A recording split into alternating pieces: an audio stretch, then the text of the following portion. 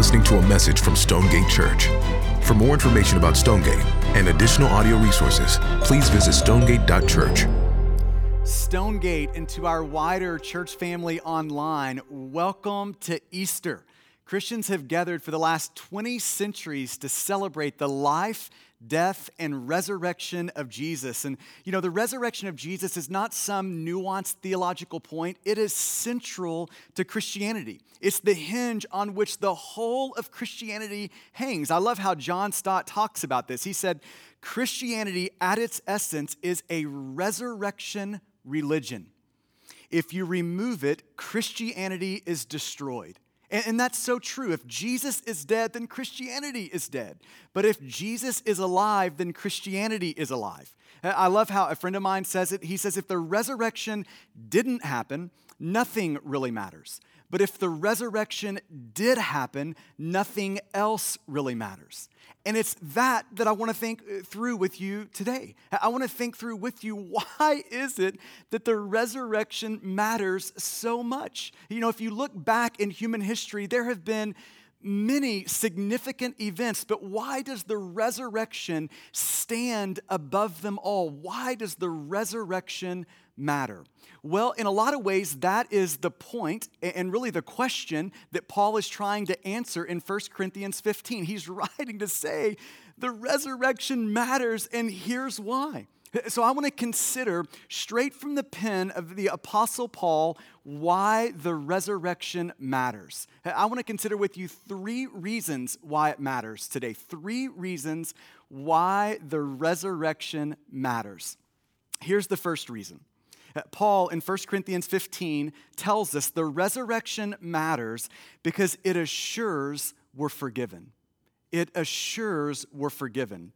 In 1 Corinthians chapter 15, verse 17, Paul says this, and if Christ has not been raised, if that's true, if Christ has not been raised, your faith is futile and you are still in your sins. You are still in your sins. According to the scriptures, the greatest problem facing humanity is this. It's the problem of forgiveness. The worst thing, ultimately the only thing that can ruin you and me forever is for this to be true about us, that you are still in your sins. And that problem of sin takes us all the way back to the beginning, all the way back to Genesis chapter 1 and 2, when our first parents sinned against God by eating the forbidden fruit. And there in Genesis 1 and 2, the scriptures show God's sentence for sin. In Genesis chapter 2, verse 17, God says to Adam and Eve, for in the day that you eat of it, the day that you sin against me, for the day that you eat of it, you shall surely die. Paul says something very similar in Romans chapter 6, verse 23. Paul says the wages of sin is death. So we can eat all the broccoli we want. We can take all the vitamins we want. We can go to the gym all we want. We can sniff essential oils all we want. But the Bible is really clear. It's clearly teaching us that there will be a day because of sin when we breathe our last. Or as Paul says in Romans chapter 5, verse 12, therefore, just as sin came into the world through one man and death through sin, so also death spread to all men because all sinned. The scriptures present sin as the deadliest of all viruses. And that virus of sin has spread into the hearts of every single human being, making death an unavoidable reality for us all. But the scriptures show us that physical death is not the only or the ultimate sentence for sin. For those who die in their sin, not in Christ, but for those who die in their sin, physical death is not the last enemy. The scriptures are clear that God himself is the last enemy. For those who die in their sins, the scriptures show that death is really the dark doorway that ushers us directly into the wrath of God. Now, I know any sort of talk about wrath in the modern world has a way of sort of offending us. I think it was R.C. Sproul who said the greatest myth of the 20th century is that there is no wrath in God. But maybe Jesus has you here this morning, listening to these words this morning to consider these things. The author of Hebrews in Hebrews 9:27 says, just as it was appointed for man to die once, and after that, judgment. It was appointed for man to die once, and after death comes judgment. On that day, when we stand before the risen Jesus, who is now our judge, if we are banking on anything other than Jesus, we will be ruined forever. The scriptures are just so clear on that. Rather than the sweet, satisfying grace of God, if we die in our sins apart from Jesus, we'll find the bitter wrath of God waiting for us. This is why our greatest problem is not COVID-19. Our greatest problem is not a job or a lack thereof. Our greatest problem is not education. Our greatest problem is not poverty, all of which we should care about. But the scriptures are clear. This is why our greatest problem is sin and the death it brings both now and forever. Church, if God holds our sins against us, there is no hope. There is no hope if he holds our sin against us. But church, the empty tomb gives our heart a reason to sing and dance and shout for joy. Easter is God's announcement to the world that sin, death, and judgment do not get the last word. They do not have the final say. Look again at verse 17. Paul says, and if Christ has not been raised from the dead, your faith is futile and you are still in your sins. Paul is saying without the resurrection, the events of Good Friday mean nothing. It was just a good Jew having a really bad day. That was all Good Friday was. Without the resurrection, it was all meaningless. But Paul's point in 1 Corinthians 15 is Jesus did raise from the dead. He did walk out of the grave. Jesus is alive. Forgiveness of sin can be had. Humanity's greatest problem is now solved in the life, death, and resurrection of Jesus. So what does the resurrection of Jesus reveal? Well, the scriptures show us what it reveals. The resurrection of Jesus shows us that the Father was satisfied in the Son's sacrifice for our sin. That's what the resurrection reveals, that the Father was satisfied with the Son's sacrifice for our sin. You could think of the resurrection as God's stamp of approval on Jesus' sacrifice. What the cross secured, the resurrection assures. You could think about the two like that. What the cross secured, the resurrection assures. On the cross, the penalty of our sin bloodied and bruised Jesus. And because of the cross, the perfection of Jesus now blesses us. What we deserved, Jesus got on the cross. And because of the cross, what Jesus deserved, we now receive. That's the beauty of what the cross secures. But the resurrection now assures those things. Maybe you could think of the resurrection like this. The resurrection functions like a receipt. Now, what is a receipt? A receipt is proof of payment. That's what a receipt is doing. It's proving that you have paid it. And the resurrection is the receipt. It's the receipt that everything purchased by the dying love of Jesus is right and good in the Father's eyes.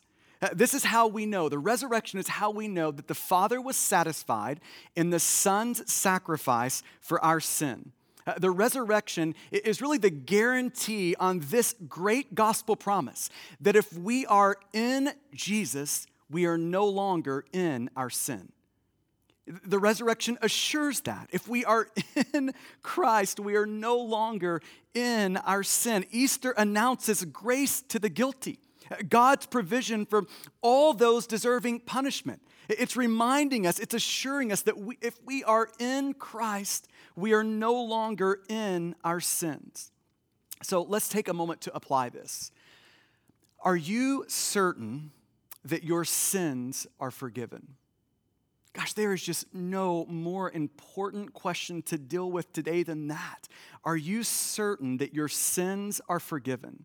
And the Bible is clear. There is only one way to forgiveness of sin, and that is through faith in Jesus.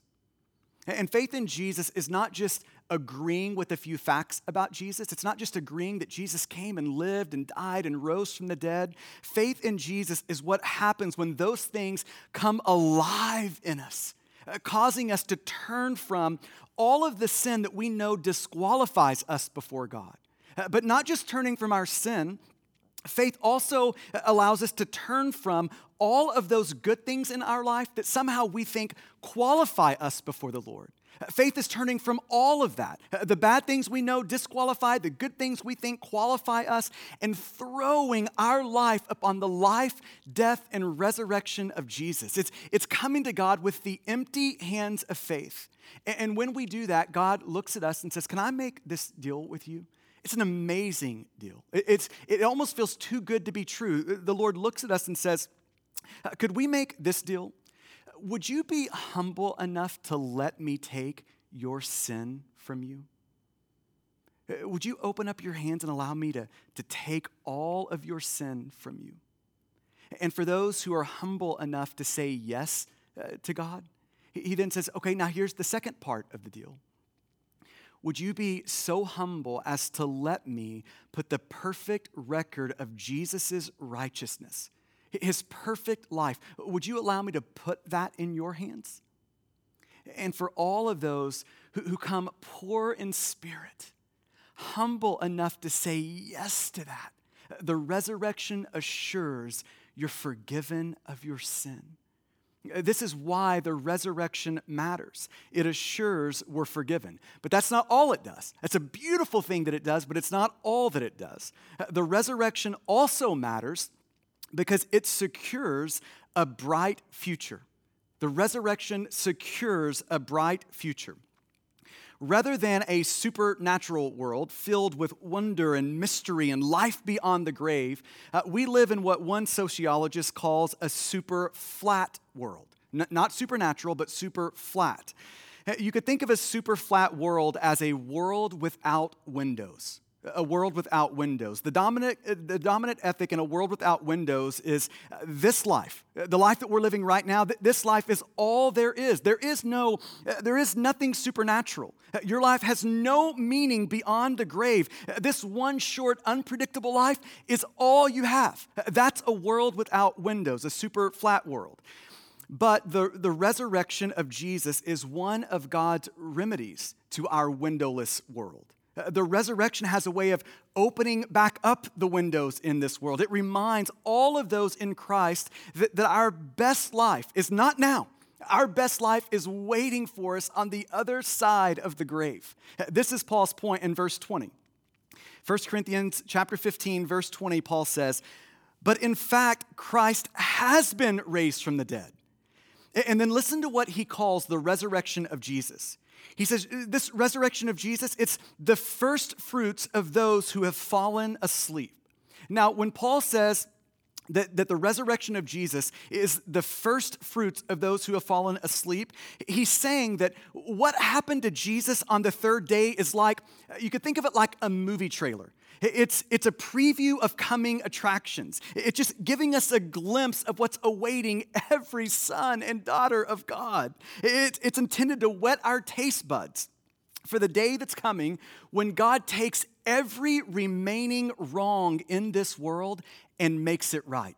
That's what first fruits is doing for us. A friend of mine often summarizes the good news of Jesus like this: we're all idiots. That's the humbling sort of first part of it.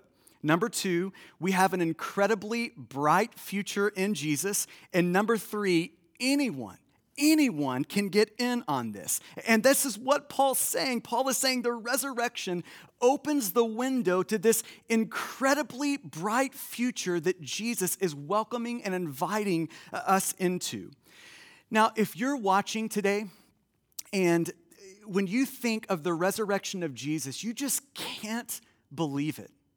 It just seems too far beyond what is reasonable. You just can't get yourself to a place of thinking, man, I can believe that. I can buy into that. Well, let me just say this, maybe in response to that. You should at least want to believe it. Even if you can't believe it, you should at least want to believe it, because the deepest parts of our soul long for what the resurrection alone can deliver. There's an ache for the resurrection in you and in me. Last summer, I turned 40, and that is painful in and of itself. But at the same time, I recently read an article that was trying to answer this question. When are people at their physical peak? When does that happen in a human life? And the answer in that article was in their mid-20s. Kind of mid to late 20s, that is as good as it's going to get for us in this life. Now, that's what makes aging so hard, right? If you're like above 35, you're starting to feel the effects of aging. I'm 40 and I can't sneeze without throwing out my back now. It's unbelievable.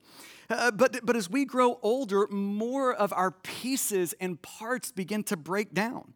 We experience the loss of things physically that in this life we'll never get back. Vibrancy, energy, strength, durability, beauty.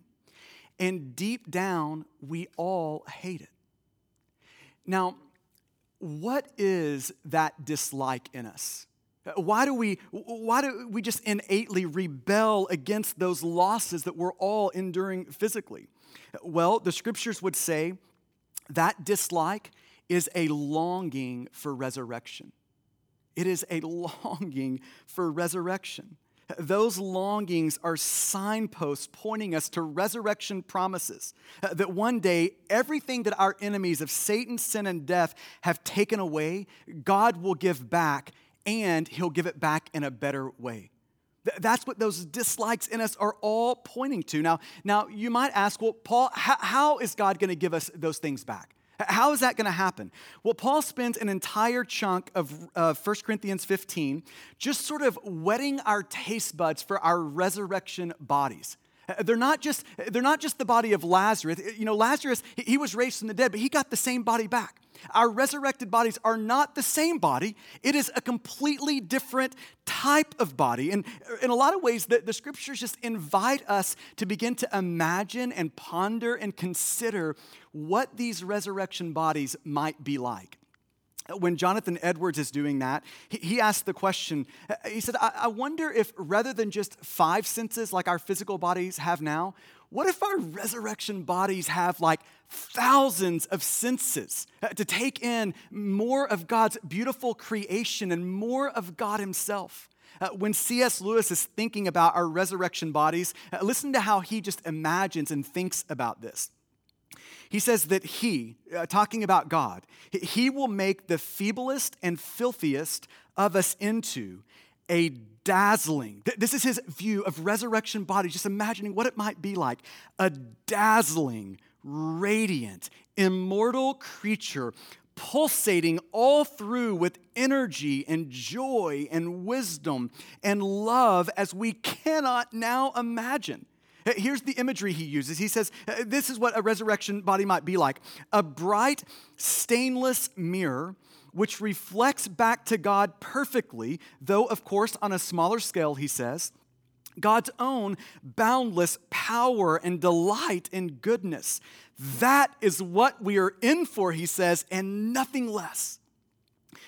C.S. Lewis went on to say, if you could see what your fellow Christian will one day be like, if you could see that right now, you would be tempted to fall to your knees and worship them. That's his view, just imagining what our resurrected bodies might be like. Can you imagine living for all eternity with unending vibrancy, strength, beauty, and health?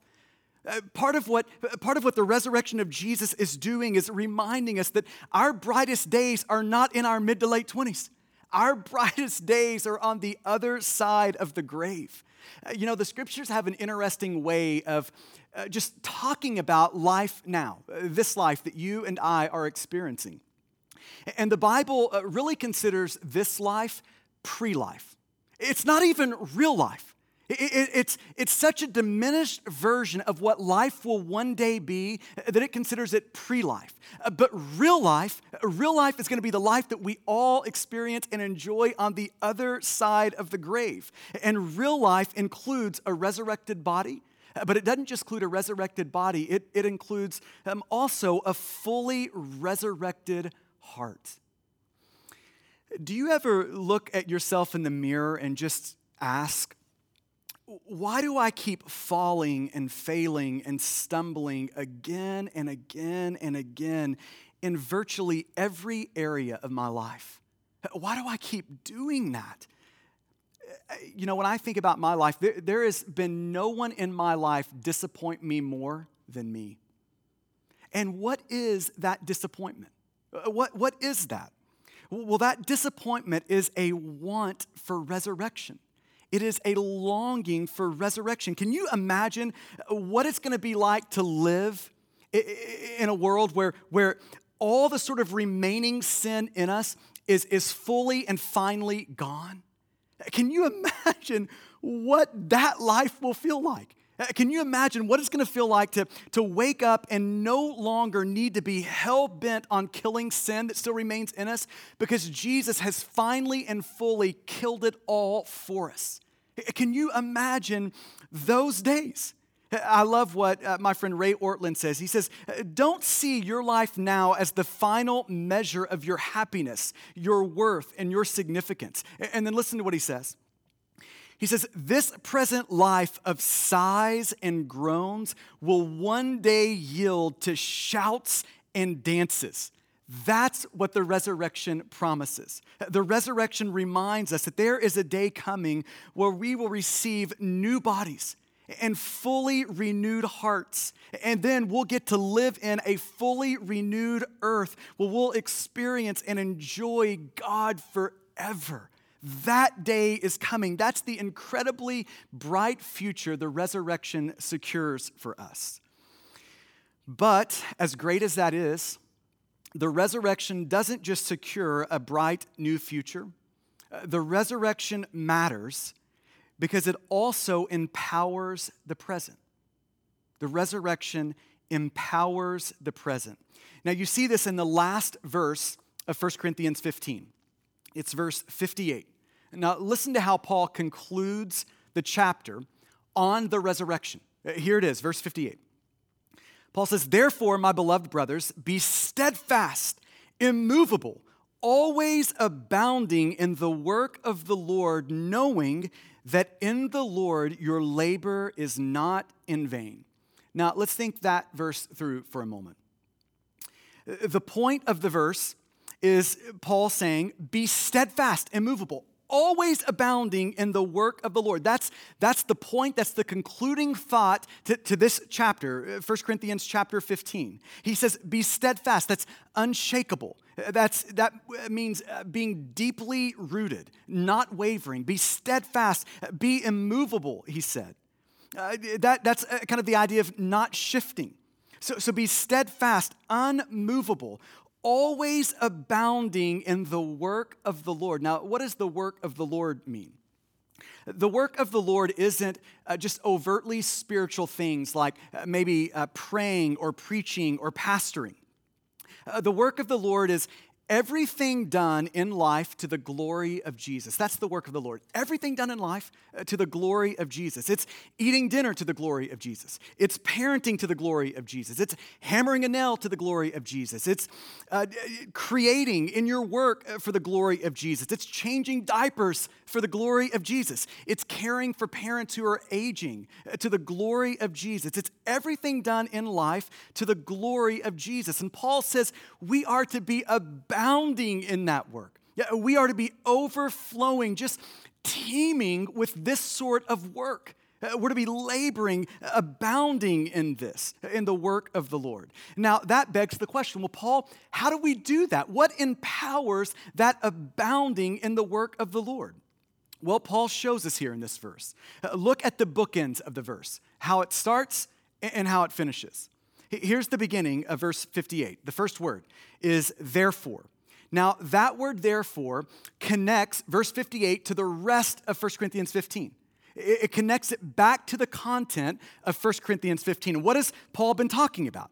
He's saying, in light of the resurrection of Jesus, in light of the empty tomb, in light of the fact that Jesus is alive, in light of Jesus being the first fruits of all of those who are in him, in light of all of that, therefore, be steadfast, immovable, always abounding in the work of the Lord. The resurrection empowers our present. That's what Paul is saying here. But look at the ending now of the verse. So you have the therefore that starts it, and then you have this concluding statement. Knowing that in the Lord your labor is not in vain. Just think, pause over that for a moment. Knowing that in the Lord your labor is not in vain. If there is no resurrection, nothing really matters in life. Nothing really matters about your life. Nothing really matters about my life. If there's no resurrection, the best strategy you could employ is what Paul says earlier in the chapter when he says, you should just eat, drink, and be merry. If there is no resurrection, the best strategy you could employ, like the best way you could live your life is to eke out all the joy you can while you can.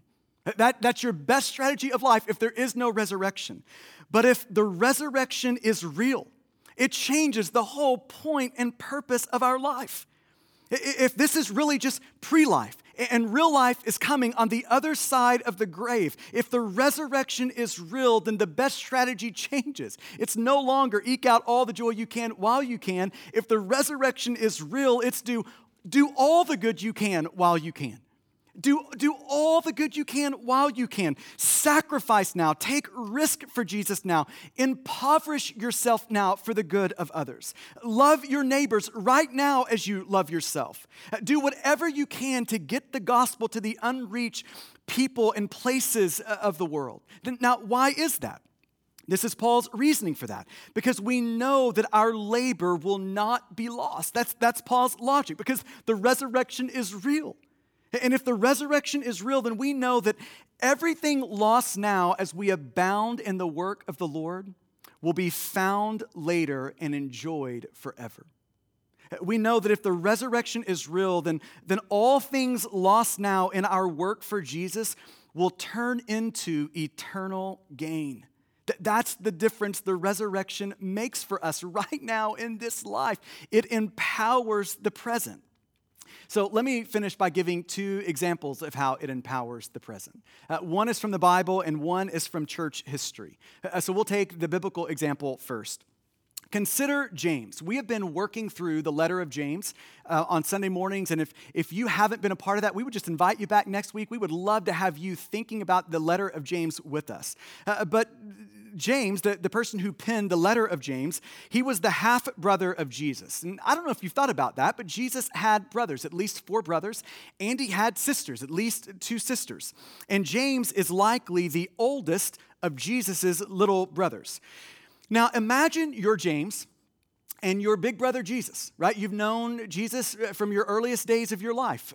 Your big brother Jesus walks into the room and says, James, I don't know how to tell you this, but, yes, I'm your big brother. Yes, you've known me all of your life, but James, I'm also God. Can you imagine, if you've got an older brother, can you imagine how that would go? Well, it probably went about like it did for James. The Bible shows us how it went for James and his family. In Mark chapter 3, verse 21, Jesus goes to his hometown, and a crowd instantly gathers around Jesus. And this was the response of his family when they heard Jesus was in town and a big crowd was around him. In Mark 3, it says, they, talking about Jesus' family, James, his little brother James, they went out to seize Jesus, for they were saying, Jesus is out of his mind. James literally thought Jesus had just lost it. James was skeptical. He was not buying it. He didn't believe this. Now, welcome to how many of us feel about Jesus right now. Many of us, like James, are saying, are you seriously trying to tell me that Jesus is God? Are you seriously trying to tell me that it's with his life, death, and resurrection that a way back to God has been made? Or are you seriously trying to tell me that I need to put my faith in a risen Jesus? You're crazy. Now, if you feel that, James felt that. That's exactly where James and his family started. And it's okay for you to start there. But at the same time, that's not where James finished. By the time you get to the letter of James, James chapter 1, something has happened to James. James, in James chapter 1, verse 1, says Jesus, that's his way of talking about his brother. That's bringing the humanity into Jesus' life. He was a human being, Jesus, my big brother, James is saying. James says, Jesus is Lord. That's a way of referring to Jesus as God. James now believes Jesus is God. He says, Jesus is Lord, and then he says, and the Christ.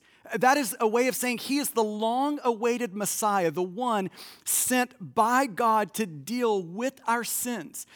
So it just makes us ask the question, what in the world happened to James? How did he go from Jesus is crazy to Jesus is the Christ? How did that happen? Well, 1 Corinthians shows us what happened to James. After the resurrection, Jesus began to show himself to people. 1 Corinthians 15 says he showed himself to over 500 people after he was resurrected. And then in verse 7 of 1 Corinthians 15, this little phrase shows up, these few words. It says, and then he appeared to James. The risen Jesus appeared to James. And that encounter with the risen Jesus changed James forever. It changed him forever. James went from a skeptic, Jesus is crazy, he's lost his mind, to a follower of Jesus, then to a pastor and what Paul calls a pillar of the church in Jerusalem, to the author of one of the most beloved books in the New Testament. Friends, welcome to the difference that the risen Jesus makes. He empowers our present. If you're here listening and honestly, this whole thing, a resurrected, risen Jesus, if all that just sounds ridiculous to you, James knows that feeling. And maybe one of the greatest prayers you could pray in just whatever way you would know how right now is just to ask the risen Jesus to show himself to you. Just like he did for James. For the risen Jesus to show himself to you. And when the risen Jesus does that, it changes everything about our present life. Let me finish by one example now from church history. John Paton, his life abounded in work for Jesus. He was a missionary a few centuries ago to a cannibalistic people in the South Seas. And his friends, people around him, tried to discourage him from going to these cannibalistic people. They didn't want him to go. One well-meaning friend looked at John Paton and said, they're cannibals. Cannibals. You're going to be eaten by cannibals. Don't go. And John Paton, he said this in response. Without hesitation, Paton replied, I confess to you that if I can live and die serving my Lord Jesus Christ, just abounding in the work of the Lord, then it makes no difference to me whether I am eaten by cannibals or by worms. Now, how did he think that way? How did he see the world like that? This last phrase shows us. Here's why. For in the great day of resurrection, my body will rise as yours in the likeness of our risen Redeemer. Church, that's the difference that the resurrection has made in the lives of those who follow Jesus throughout church history. It's empowered followers of Jesus to abound in the work of Jesus, steady, unmovable, because they know that this life now is as close as they will ever get to hell. It's because they know that the worst that this life can do to them is death. That's the worst that it can do. And followers of Jesus for centuries have known, and so do we, church, and so does John Paton, that in that day when our death comes, our bodies will rise in the likeness of our risen Redeemer. Will you pray with me? And I want to give you just a moment there to allow the Spirit of God to press into you what would be most helpful. To wipe away the things that wouldn't be. I'll give you just a moment to ponder the resurrection of Jesus.